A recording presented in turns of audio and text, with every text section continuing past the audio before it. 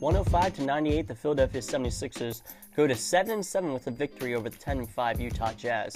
Coy Camiscioli from Philly Sports Talk, and finally we have a 76ers podcast out.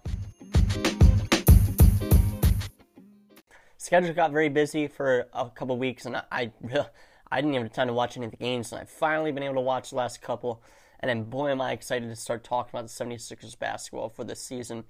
I know it's 14 games in, but still, I'm just glad I've gotten to it. I'll start off with this. Joel Embiid is absolutely insane. 101 points in back-to-back days. You know, the 76ers, they're coming off win against the Hawks the day prior to their victory against the Jazz. And some people didn't even think Embiid would play in this one because, you know, it's a back-to-back. It's not as common anymore in the NBA. So people thought that, you know, might as well just give Embiid a rest. But the 76ers do have 4 days off until their next game. So I'm sure that played a factor in it. The 76ers, they have won 3 of their last 4, including the victory against the Suns last week as well. So a couple big wins here and there. 76ers might be getting off to a little bit of a better start.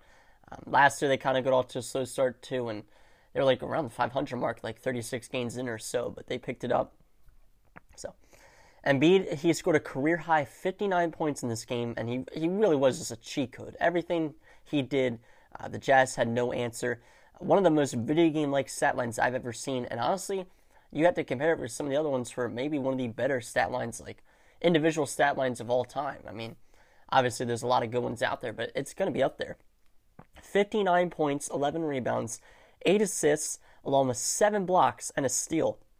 He shot 19 of 28 from the field, 20 of 24 from the free throw line. There were only 2 other free throw shots attempted from the 76ers in the entire game.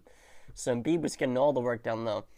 The Jazz, they just didn't have an answer for the interior. They just didn't have anything interior defense-wise to stop Embiid. They looked clueless every time Embiid was driving down to the lane. And what made this one impressive to me is that the 76ers shot 17.4% from 3, going 4-23, so they got it done without the 3 ball. The Jazz, they kind of struggled a little bit too, but a little bit better. 11-37 from deep. But yeah, it's not too much better. Besides Embiid, the shot selection was not the best. You know, you could blame that a little bit on the players, Doc Rivers too, and also just not having James Harden on the court for some separation. Maxey, he didn't have some of his best shots. He finished with 18 points, 3 rebounds, and 4 assists. Shot 8 of 24 from the field. Did have 4 steals. Matisse Thybulle also had 5 steals. So some defensive wizardry from the 76ers in this one. Tobias Harris, 8 points, 6 rebounds, 2 assists. He shot 4 of 12 from the field. And P.J. Tucker putting up Tony Snell-like numbers. 0 points, 1 rebound, 1 assist. He did have a steal.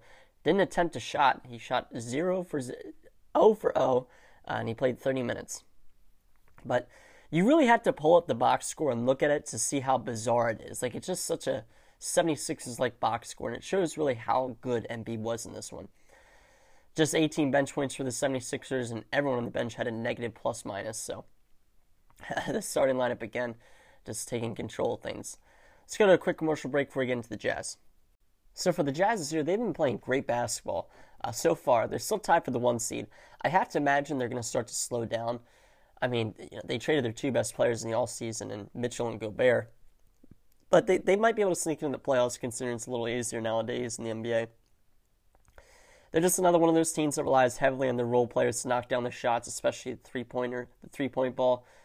Lauri Markkanen has been off to a hot start this year. He was not so good in this game. He had 15 points and 10 rebounds and didn't shoot too bad, 6 of 13 from the field, but he had 4 turnovers.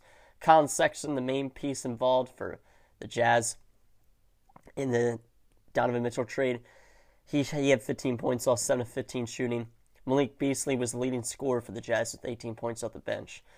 But nothing too much to talk about here. The 76ers are currently the 6th seed in the East and have 4 days off until their next game, as I mentioned a little bit earlier. They play the Bucks at home 7:30 on Friday, followed by a back-to-back against the Minnesota Timberwolves at home Saturday at 7:30. So that's going to do it for this one. 76ers pull out another victory, and hopefully it keeps on rolling, and we can try to sneak up into the top 4 seeds at least. Thank you guys so much for tuning in. Go Sixers.